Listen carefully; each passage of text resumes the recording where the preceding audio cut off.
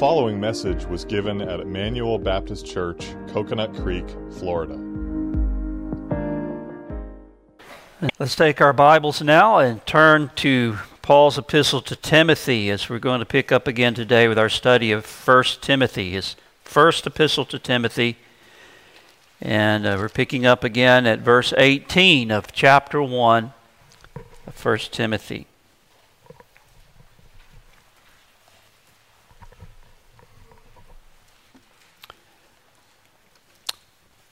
Picking up at verse 18, "This charge I commit to you, son Timothy, according to the prophecies previously made concerning you, that by them you may wage the good warfare, having faith and a good conscience, which some, having rejected concerning the faith, have suffered shipwreck, of whom are Hymenaeus and Alexander, whom I delivered to Satan, that they may learn not to blaspheme." Let's pray together. Our Father, we thank you now for your holy word, and as we consider it, we pray that you would help us to understand it, to be those who believe your word, embrace it with all of our hearts. We pray your Spirit would cause your word to penetrate deeply into our hearts, that we might bring forth fruit unto eternal life, and fruit that brings glory and honor to you. We pray it in Jesus' name. Amen. Many of you are familiar with Bunyan's Pilgrim's Progress, the book by John Bunyan. It's an allegory of the Christian life and of Christian experience. And in Book 2, we meet a character named Valiant for Truth. Mr. Greatheart is in the way to the celestial city when he meets a man with his sword drawn and his face all bloody. And when asked, "Who are you?" he says, "I am one whose name is Valiant for Truth. I am a pilgrim and am going to the celestial city." He says, "I am from Dark Land, for there I was born, and there my father and mother are still." But he had been called out of Dark Land by one named Mr. Tell-True. It was the truth of the gospel that had called him out of nature's darkness and had set his feet on the path to glory through faith in Jesus Christ. But he also tells Greatheart about the battles that he had met with along the way, enemies that had attacked him, trying to turn him back, and had left their marks upon him, but with his sword he had overcome them all thus far. He says later, "I believed what Mr. Tell-True said, and therefore came out of Dark Land, got into the way, fought all that set themselves against me, and by believing am come to this place." And then Bunyan, from the mouth of Valiant for Truth, produces a poem that was later published in various British hymnals and sung in churches, and it goes like this: "Who would true valor see? Let him come hither. One here will constant be, come wind, come weather. There's no discouragement shall make him once relent his first avowed intent to be a pilgrim. Whoso beset him round with dismal stories do but themselves confound. His strength the more is. No lion can him fright. He'll with a giant fight, but he will have a right to be a pilgrim." Many of you didn't know that Bunyan was the first Christian rapper. Bunyan was capturing an important emphasis we see in Scripture when it comes to the Christian life. That the narrow road to glory, the Christian life in this world, and the Christian mission as well, is a warfare, not a physical war, but a spiritual war. It's a fight against the powers of darkness and against the indwelling sin of our flesh and the allurements of a fallen world, which are the allies of our great enemy, the devil. Well, as we return to our study of this first epistle to Timothy, Paul is reminding Timothy of this reality. The central concern in this passage is found in the end of verse 18. Excuse me just a moment. He says, "This charge I commit to you, son Timothy, according to the prophecies previously made concerning them, that by them you may wage the good warfare. That's the central concern of the passage, that Timothy would wage a good warfare. And the Apostle Paul is describing then the Christian ministry and the Christian life as a warfare, and there is this concern that Timothy successfully waged this good warfare. And in this passage, Paul also gives him encouragement and instruction regarding how to do this. Now, last time, the focus of the entire message was simply on this way in which Paul describes the Christian life, his description of the life of faith and devotion and service to Jesus Christ as a warfare. Or it could be translated by the word fight, wage the good warfare, or as the New American Standard has it, fight the good fight. And I drew out from this description several very simple, basic, and yet very important truths that we need to be clear on in our minds. For example, first of all, this reminds us that the Christian life is indeed a warfare.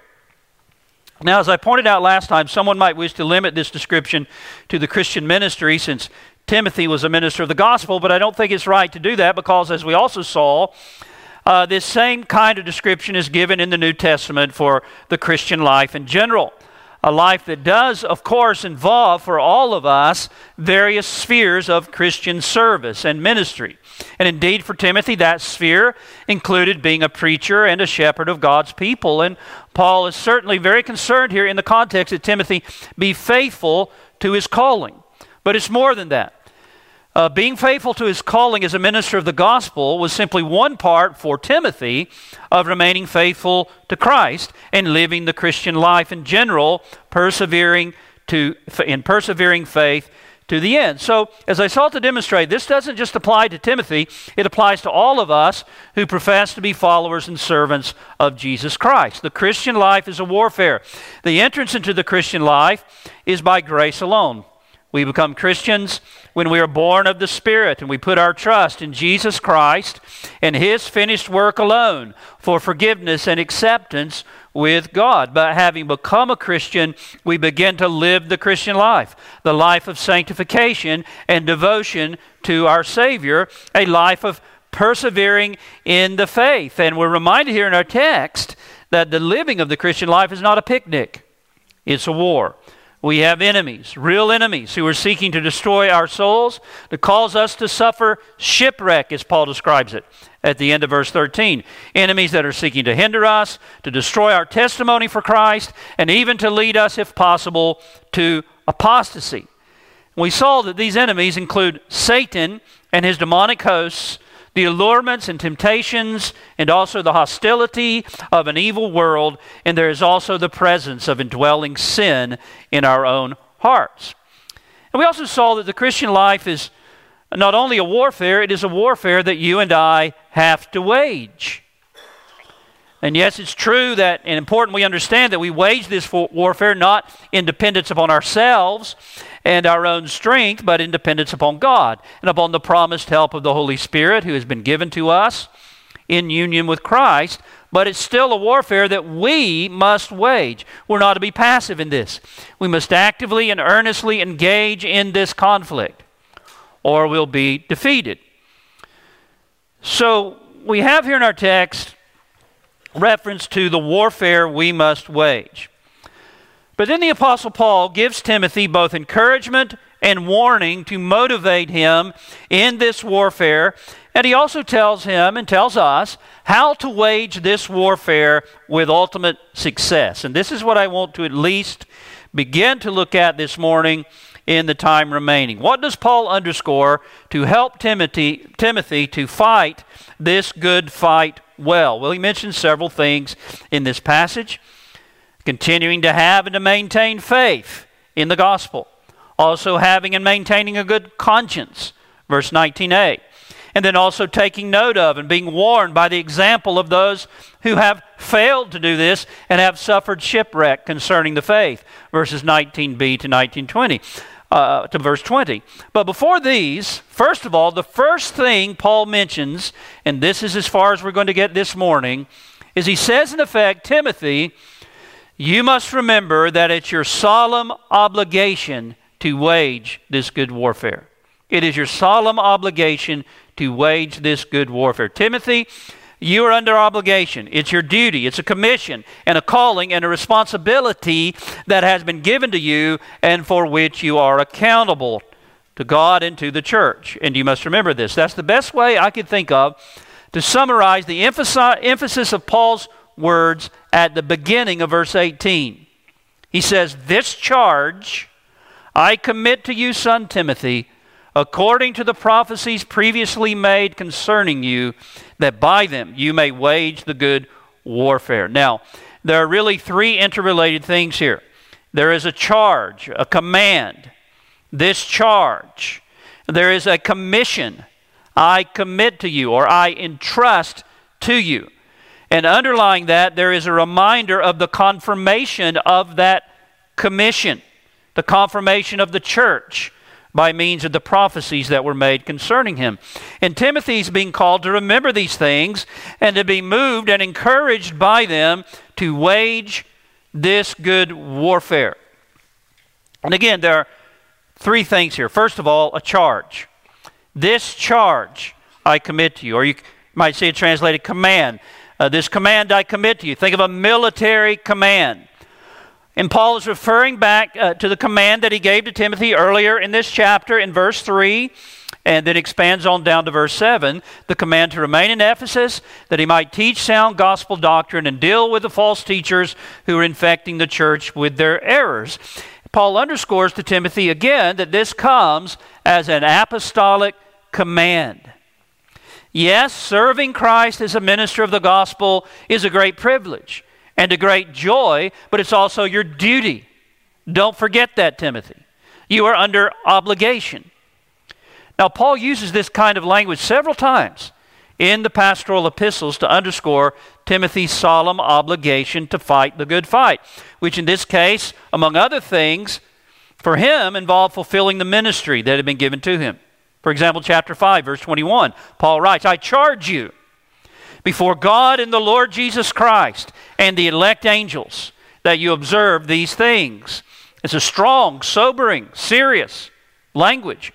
"I call you to account before God, the Lord Jesus, and the elect angels." Remember, Timothy, you will be held accountable for what you do. Remember that you are under the eye of God and under the eye of the Lord Jesus and even of the elect angels. Again, we see this kind of language in chapter 6, verses 12 to 13. "I urge you in the sight of God, who gives life to all things, and before Christ Jesus, who witnessed the good confession before Pontius Pilate, that you keep this commandment, keep this charge, without spot, blameless, unto our Lord Jesus Christ appearing." Paul, like a general in the Lord's army, is reminding Lieutenant Timothy of his duty, his solemn obligation before God. And this comes out in another way in our text. Secondly, he speaks not only in terms of a command, but in terms of a commission. Notice the language. "This charge I commit to you." I commit to you. Paratithomai or me. Paratithomai. I commit to you. I entrust to you. That's the idea. It's a word that carries the idea of entrusting or depositing something to someone for safekeeping. It comes from the banking world. People entrust their money to the care of the bank. When a mother leaves her baby in the church nursery, she is entrusting the care of that baby to the nursery worker.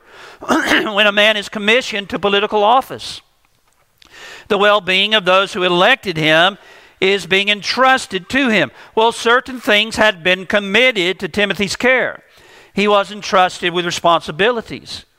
In this case, a responsibility for the care of the church and for the guarding and teaching of sound gospel doctrine. And Paul reminds him of this here. He reminds him of this trust. And Paul also often uses the noun form of this word in his letters to Timothy to remind him of the solemn trust committed to him.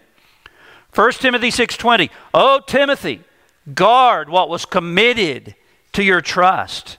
2 Timothy 1:14, "That good thing which was committed to you, the pattern of sound words, which you have heard from me, keep, by the Holy Spirit who dwells in us. But not only is there a command and a commission, a trust committed to him, Paul also reminds Timothy, thirdly, that this responsibility entrusted to him was confirmed by the church. We have this interesting language.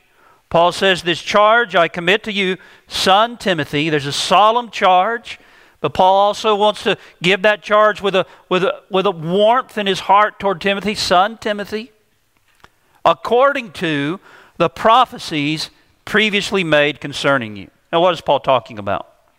Well, as you know, many of you, before the canon of Scripture was completed, the gift of prophecy was active in the churches. They couldn't go to the New Testament for direction and confirmation. The New Testament wasn't written or compiled yet. But together with the Old Testament Scriptures, God spoke to the church through the apostles and also sometimes through the gift of prophecy. And we read about in Ephesians chapter 2 how the church has been built, Ephesians 2, verse 20, upon the revelatory foundation of the apostles and prophets. And there's talking about New Testament prophets. Upon the foundation of the apostles and prophets, Jesus Christ himself being the chief cornerstone. Now, we're not still laying that foundation. That revelatory foundation has been laid now, and it's inscripturated for us, and we have it in our hands in God's Word. But the gift of prophecy was active in the church before the completion and the compilation of the canon. Well, Paul is reminding Timothy that there was a public confirmation involved in his appointment to the ministry. And this included prophecies that were made concerning him, or the language could be translated leading to him or pointing to him. And when did this happen? Well, it seems that Paul is referring to the time when Timothy was formally set apart and ordained to the gospel ministry. For example, you may remember we see something like this when Paul himself and Barnabas were set apart and ordained in the church at Antioch. We read in Acts 13, 2 and 3 that the Spirit said. Now, how did the Spirit say? Well, presumably through prophecy. We read at the beginning there were certain teachers and prophets in the church in Antioch. And that the Spirit said, "Separate to me Barnabas and Paul to the work to which I have called them." And then they laid hands on them, they ordained them, and they sent them away. They were formally ordained to the work. And again, I think this is what this is referring to in our text. The time of Timothy's ordination. And what we read later in this epistle supports this understanding. In chapter 4, verse 14, Paul says this, "Do not neglect the gift that is in you, which was given to you by prophecy with the laying on of the hands of the eldership." He's referring to his ordination.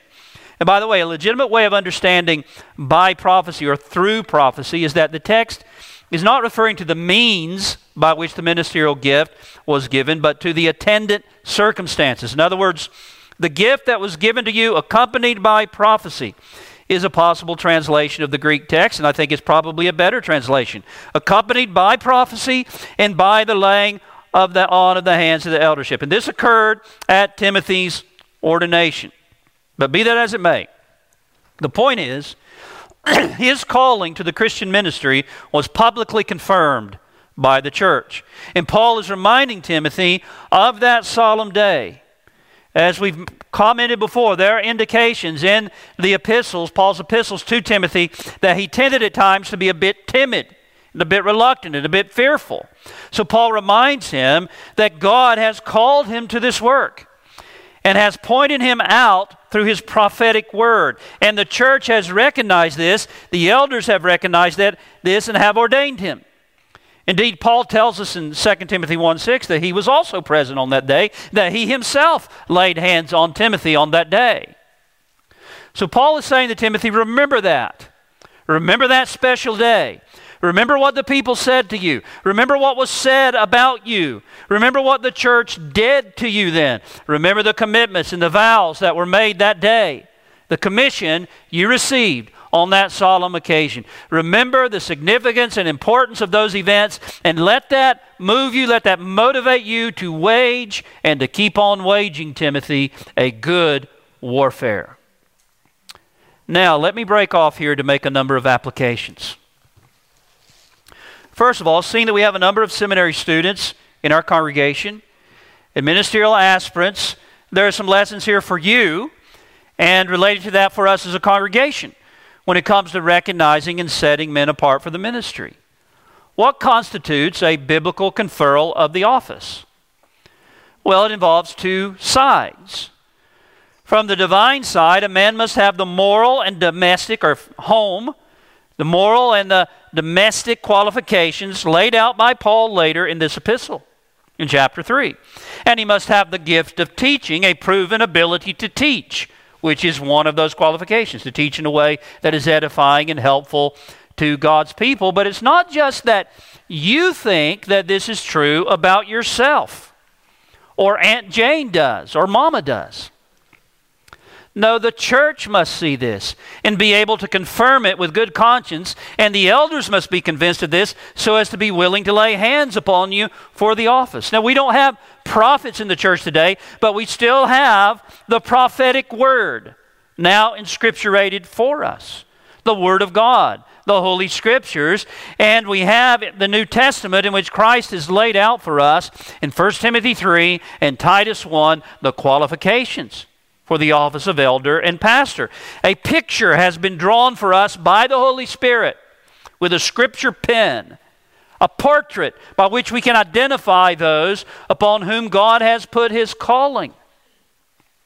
But the office is not rightfully conferred until both the church and its existing elders are able in good conscience to confirm this, that this is indeed the case. Just as happened with Timothy. We don't call ourselves into the Christian ministry. And it's not just left up to your own opinion of yourself or to the opinion of a couple of sweet old ladies in the church or your mom and dad or Uncle Joe. Often whenever a young man begins to serve in the church and perhaps he's growing, he's showing himself to be a serious-minded Christian, perhaps he's given an opportunity to give a devotion or to speak on some occasion, there will be well-meaning folks who desire to encourage him, and they will say, that was very good, I was really blessed by that. Or they may come to him and say, you know, you ought to think about being a preacher. And if more than one person says that, if two people have said that to him, the seeds of that idea are then planted in his mind, and it can be hard to get them out.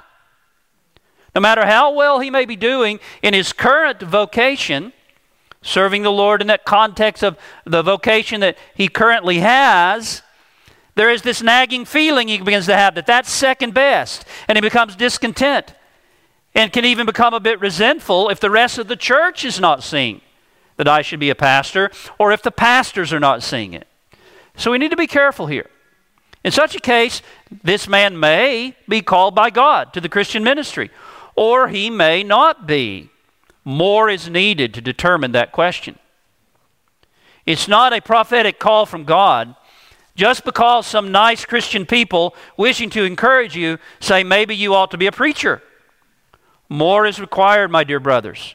The evaluation of your moral character, the testing of your gifts, the evaluation of your family life and your leadership of your home, and the consensus of the church in that evaluation, a summons from the church, and also the consensus of the elders who are willing to lay hands upon you, confirming their agreement that they see that this man does indeed demonstrate the gifts and the qualifications to serve in this office. It's when all of those factors come together that you can indeed labor in the Christian ministry with the confidence that I didn't put myself in this position. Christ put me here. I didn't presume to take this work upon myself. I am here by apostolic appointment, command, commission, and by the confirmation of the church. And I can tell you, my dear friends, that there will be times in a man's ministry when he will desperately need that confidence. Times when Satan comes to attack you. Times when there's troubles and people attack you. At times when Satan comes to discourage you and you begin to wonder, should I even be doing this? Times when you're sitting up on the platform before the sermon and you know that there are some pretty strong things that you must say in that sermon if you're going to be true to the text, some challenging things and convicting things, and Satan comes to you and says, who do you think you are? getting up there to preach? How presumptuous. Just look at yourself. How unworthy you are. How dare you stand up there to preach these things to others? And it's then, my dear friend, that you'll need this assurance, this confidence, that I didn't run uncalled. I didn't presume to take this office upon myself. I was properly recognized and called and confirmed by the church to this work in the God-appointed way. Timothy needed that confidence to wage a good warfare. And Paul is reminding him here in our text of these things. And he's reminding him here in our text of his duty. A duty that had rightfully been entrusted to him and confirmed by the church. Now, normally, this confirmation is given in a very ordinary and common way, according to procedures established by the church in its constitution or in its traditions for implementing those principles we find in the Word. And sometimes it's in an extraordinary and unusual way, though the principles are still upheld. For example, most of you have probably heard of John Knox. We were just studying about him in the historical theology course in the seminary, and he lived during the Reformation in Scotland in the 16th century. It was a time of great national peril, and Knox had been giving some private lectures in St. Andrews, what we would probably call today some, private Bible studies he was leading. And I say private, but many had started coming to hear him because of his message and because he was so gifted. And people began to urge him to become a full-time preacher and a pastor, to be set apart to the gospel ministry. But he totally rejected the idea, saying to them that he would not run where God had not called him. So here was the situation. People were saying, and church leaders were beginning to see it, that this man should be preaching. He should be doing more than just teaching private Bible studies in St. Andrews. He should be preaching. But Knox was reluctant. He wouldn't force himself. He wouldn't do it on his own without a proper calling and confirmation. So this is the plan that they came up with. We will publicly command him to take up this work by the mouth of our pastor. A plan that the pastor, John Ruff, agreed to. So here's how it happened. Knox was in the congregation listening to the sermon of John Ruff. Suddenly Ruff stopped in the sermon and he looked directly at Knox. And he said to him, "Brother, you shall not be offended, albeit that I speak unto that which I have in charge, even from all those who are present, which is this, in the name of God and of his Son, Jesus Christ, and in the name of those that presently call you by my mouth, I charge you that you refuse not this holy vocation, but that you take upon you this public office and charge of preaching, even as you look to avoid God's heavy displeasure and desire that he shall multiply his graces with you." And then Ruff looked to the congregation and he asked for their approval of his words. "Was not this your charge to me, and do you not approve this vocation?" They answered, "Yes, it was. We approve it." And John Knox, as he listened to this, he was overwhelmed, and he burst into tears, and he ran out of the congregation. He went to his room.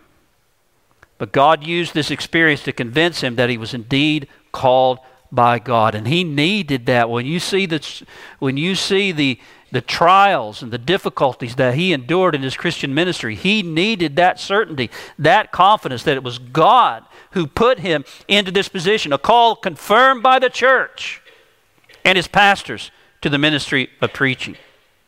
So in our text, we have a command, a commission, and a reminder of the solemn occasion when Timothy was formally set aside to this work. And Paul is mentioning these things so that he might wage, by remembering them, Timothy might wage a good warfare. But now, what is the application of all this for those of us who are not ministers of the gospel or aspiring ministers of the gospel? Remember, the Christian life is a warfare, not just for pastors, but for every Christian. And there are things here that apply to all of us. First of all, this passage reminds us that a sense of duty and obligation is an important motivation in the Christian life. A sense of duty and obligation is an important motivation in the Christian life. Now, I think this is very important and something that we need to hear in our day. And I say that because we are living in a time in which the word duty is almost treated like a bad word for the Christian. In answer to the question, what do the Scriptures principally teach? The Shorter Catechism says, the Scriptures principally teach what we are to believe concerning God and what duty God requires of man. What duty God requires of man? Duty? That word sounds strange and foreboding to many modern Christians. The word duty is often equated with legalism. And there are even well-meaning Christians who seem to consider the concepts of duty and delight to be opposed to each other. Duty is a dreadful concept to be avoided. Why is it often thought of that way? Well, first, this is something of the zeitgeist of modern Western society. That's a German word that speaks of the defining spirit or mood of a particular period in history. Well, the prevailing mood of our culture is uncomfortable with the concept of duty. And this has infected the church. And there are a number of things I think that have contributed to that. There's the exaltation of personal pleasure and immediate gratification. There's the cult of the individual. What makes me feel good, what gives me pleasure, self-expression. Self-fulfillment is most important. And with this comes a downplaying of responsibility to others or to something of a higher and transcendent value. Theologically, Christians often struggle with the concept of duty because it's thought to be inconsistent with the love and the grace of God in Christ. It's thought to be legalistic and opposed to the spirit of the gospel. I should never do what is right because it's my duty. I'm to do it because in my heart I delight in it. In fact, if we do something out of a sense of duty and not because we eagerly desire to do it and find delight in doing it, our actions are completely worthless before God. This is the way some Christians think. Now, of course, God wants us to delight in doing His will. And delight is one of the motivations for doing our duty. Psalm 100 verse 2, serve the Lord with gladness. Psalm 37:4, delight yourself in the Lord.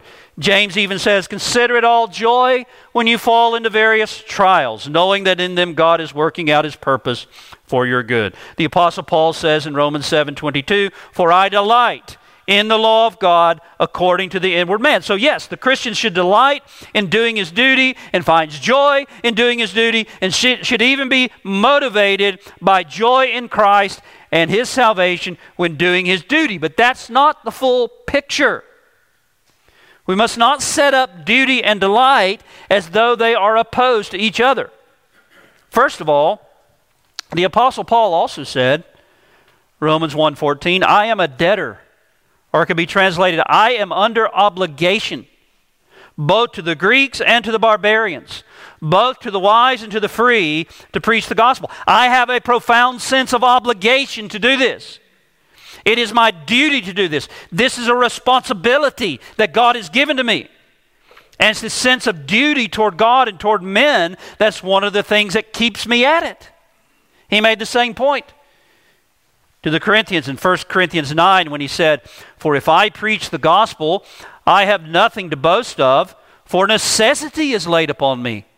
Yea, woe is me if I do not preach the gospel. Paul says, I am duty bound. I'm under a divine obligation, and woe is me if I neglect to fulfill it. You remember that little parable that Jesus told in Luke chapter 17, 7 and following?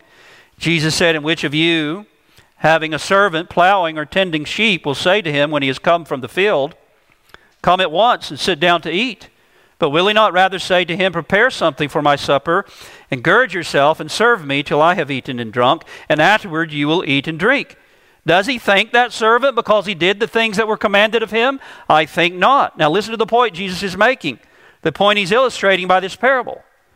He says, so likewise, when you have done all those things which you are commanded, say, we are unprofitable servants. We have done what was our duty to do. What we have done was our duty to do. And if Jesus is saying anything there, He's telling us that in our service, in our devotion to Him, we're not to think of ourselves as earning something from God, putting God some way in debt to us. No, we have simply done what it is our duty to do. And the fact that it's our duty to do it, that ought to be enough. That ought to carry weight with us and ought to be one of the motivations for why we do it. But doesn't that smack of legalism? No, listen, here's the difference. The legalist does what he believes is his duty with the hope of gaining God's favor by doing so, by the work that he does. He does what he believes is his duty, thinking to bring God under debt to him. But the believer is to do his duty out of a sense of gratitude and love to God for the favor he has already given to him in Christ. Indeed, just before this text, Paul has been reminding Timothy, you remember in verses 12 to 17, of the glorious grace of the gospel. You remember when we opened that passage up? The long-suffering and mercy of God towards sinners. That Christ Jesus, verse 15, came into the world to save sinners. And reminding Timothy of the grace of God that had been shown to him. But that grace doesn't not nullify the concept of duty. It should only increase our sense of duty. It's grace received, the love of Christ, His death for my sins, the salvation that has freely been given to me in Jesus Christ. This is the thing, above all else, that motivates the Christian to do his duty. The delight is not always in the act of doing your duty. It's often in the reason you're doing your duty. And in trusting that in doing so, this is what is ultimately good for you. But then there's also the fact that we aren't glorified yet. We still have remaining sin. Sometimes our hearts are out of gear. And we aren't motivated in our souls like we should be. But it's always better to do what is right, even when our heart feels hard, than to neglect to do so. The answer is not to neglect your duty, but to do it, confessing your hardness of heart and asking the Lord to give you grace to soften it. Amen. And to give you the delight in your duty that you ought to have. But if we sharply oppose duty and delight, we run the risk of beginning to think that the Lord's commands become optional if I really don't feel like doing them. Or if I don't find myself full of delight at the thought of doing them. But no, my dear brothers and sisters, duty is not a bad word. Duty and delight are not opposed to each other for the Christian. Sometimes delight precedes duty and accompanies duty. But at other times we do our duty, trusting in God's grace that in doing so, ultimately that is the pathway to delight. Even though at present we aren't feeling any delight at all, but find it hard and difficult. You remember the scripture says that for the joy set before him, our Lord endured the cross, despising the shame. Notice it wasn't for the joyful experience of suffering on the cross. It was for the joy set before him. There was nothing pleasant in suffering. Indeed, in the garden, he cried as sweat mingled with blood soaked his agonizing body. Oh God, if it is possible, if there's any other way, let this cup pass from me. But not my will, but yours be done. Not my will, but yours be done. I will do what it is my duty to do. He was driven both by a sense of duty to his Father and by love for his people. And it was for the joy, not that he necessarily felt at that moment, but for the joy that he expected and trusted would ultimately result from his suffering on the cross, that he endured the shame. So my point is that one of the things that ought to motivate us in the Christian warfare is a deep and profound sense of duty. It's our duty to the God who has saved us, to our Savior who has loved us and has given himself for us. It is our duty to the one who fulfilled that commission that was given to him for our sake, who went to Calvary and there suffered and died and was obedient even unto death. It's our duty to our family, our duty to the church, and to the cause of Christ, a sense of responsibility. I have a responsibility for which I must one day give an account. Duty, rightly conceived, is the love that does what is right for the object of that love, even when doing so doesn't feel so delightful at the time. We do it because it's right. We do it because we are committed to do it. We do it because we are under obligation to do it. But as a Christian, it's an obligation we have embraced and placed ourselves under out of devotion to our Savior, who loved us and gave himself for us. Often when my alarm goes off in the morning, should I say often or should I say always? When my alarm goes off in the morning, I don't feel like getting up. There's a part of me that wants to sleep in. for a few more hours. I'm not full of delight. I'm not leaping out of my bed with great enthusiasm.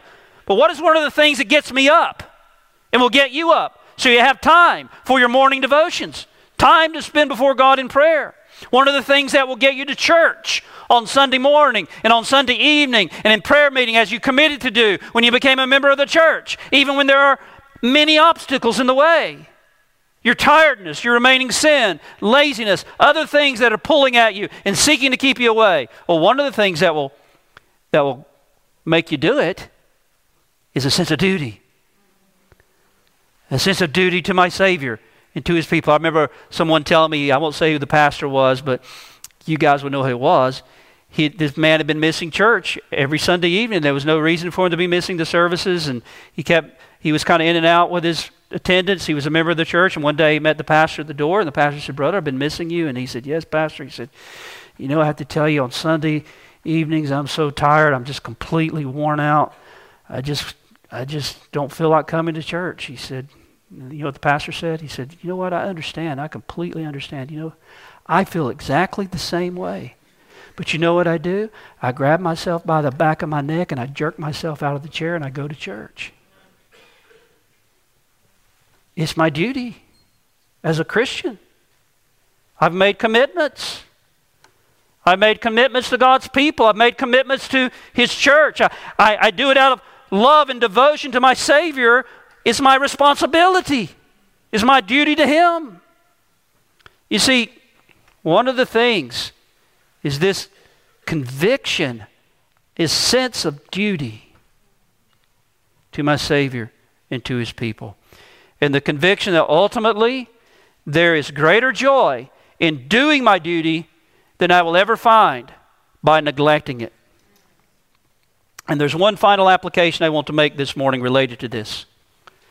Secondly, we see here in our text that casting our thoughts back to those solemn occasions in which our commitments to Christ and to others were formally sealed before witnesses, doing that is good for us when we're tempted to turn back or to give up on those commitments that we've made.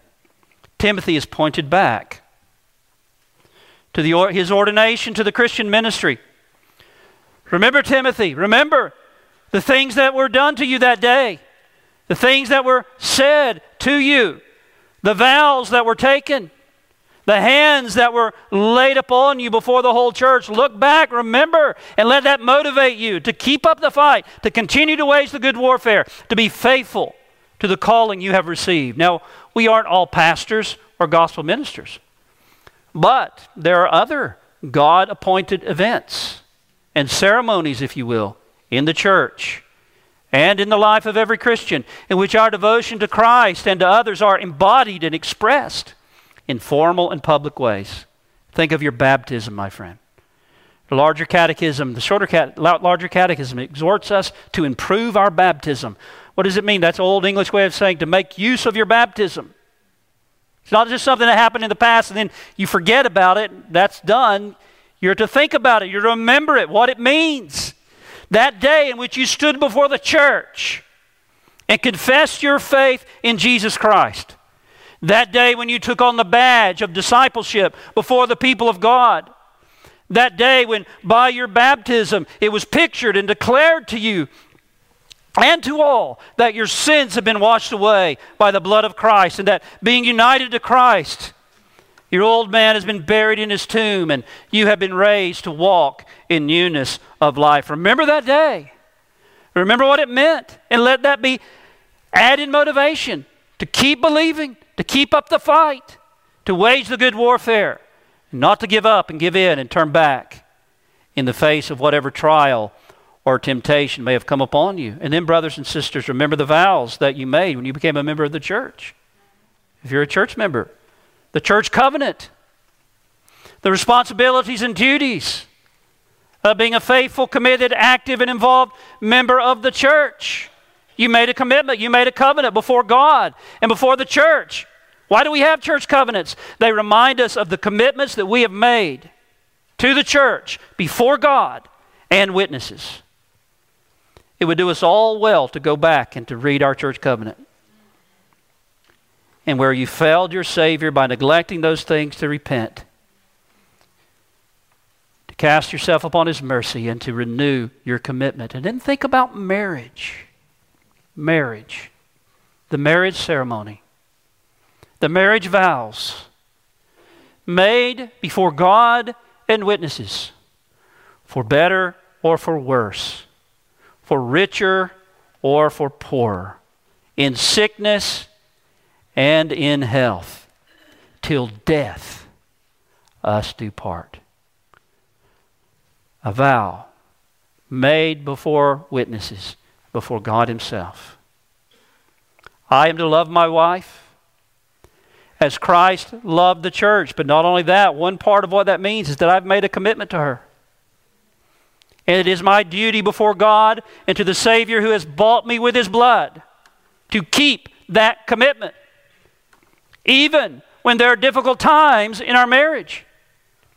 Even when perhaps we're in a period in which affection has waned and romance seems to be lacking. When difficult times come in your marriage, what do? You just throw in the towel? Well, that's pretty much what people do today.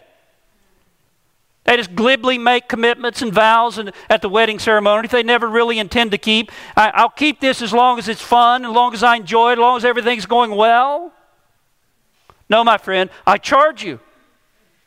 And you must charge yourself to remember what has been entrusted to you and the commitments that were made before God and many witnesses. And you have to work on those problems. And you have to keep at it because it's your duty. And it's as you do so that eventually the affections are renewed and the romance begins to come back. But whatever happens, you are obligated before the God who has saved you to be true to that woman who is your wife, or to be true to that man who is your husband. And I've often said in marriage counseling, one thing about the marriage covenant for the Christian, assuming a person's a Christian, which means they are trusting in Jesus Christ, they have a heart that desires to do all His holy will. And I've often said, one thing about the marriage covenant for the Christian is that apart from sexual unfaithfulness or willful desertion, there is no getting out from under that commitment that you have made without grievously sinning against God. Therefore, if you are a Christian, you have a choice to make. And this is one of the wonderful things about the marriage covenant. I can't get out of this thing, man. I'm in it. So what am I going to do? I've got a choice. Either be miserable the rest of your life in this marriage, or by God's grace, do everything you can and that God's Word says you must do to make it better, trusting in God to help you. But opting out and giving up is not an option. This is the spirit that we are to have in all areas of our Christian warfare as God's people. And may God help us to do so, remembering Him who in the shadow of Golgotha refused to give in and to give up and to be deterred. But He kept His commitment to the Father, and He did His duty for the Father's glory and out of love to our souls, and He was obedient unto death, even the death of the cross, for our salvation. Praise His name. Let's pray. Our Father, we thank You for Your word today. We pray that You would bless it to our souls, that it would not fall to the ground, but that we would embrace it, and that we would act upon it, that we would believe it and love it, and that our lives would be shaped by Your holy word. We pray these things in Christ's name. Amen. We hope you were edified by this message. For additional sermons, as well as information on giving to the ministry of Emmanuel Baptist Church and on our current building project, you can visit us online at ebcfl.org. That's ebcfl.org.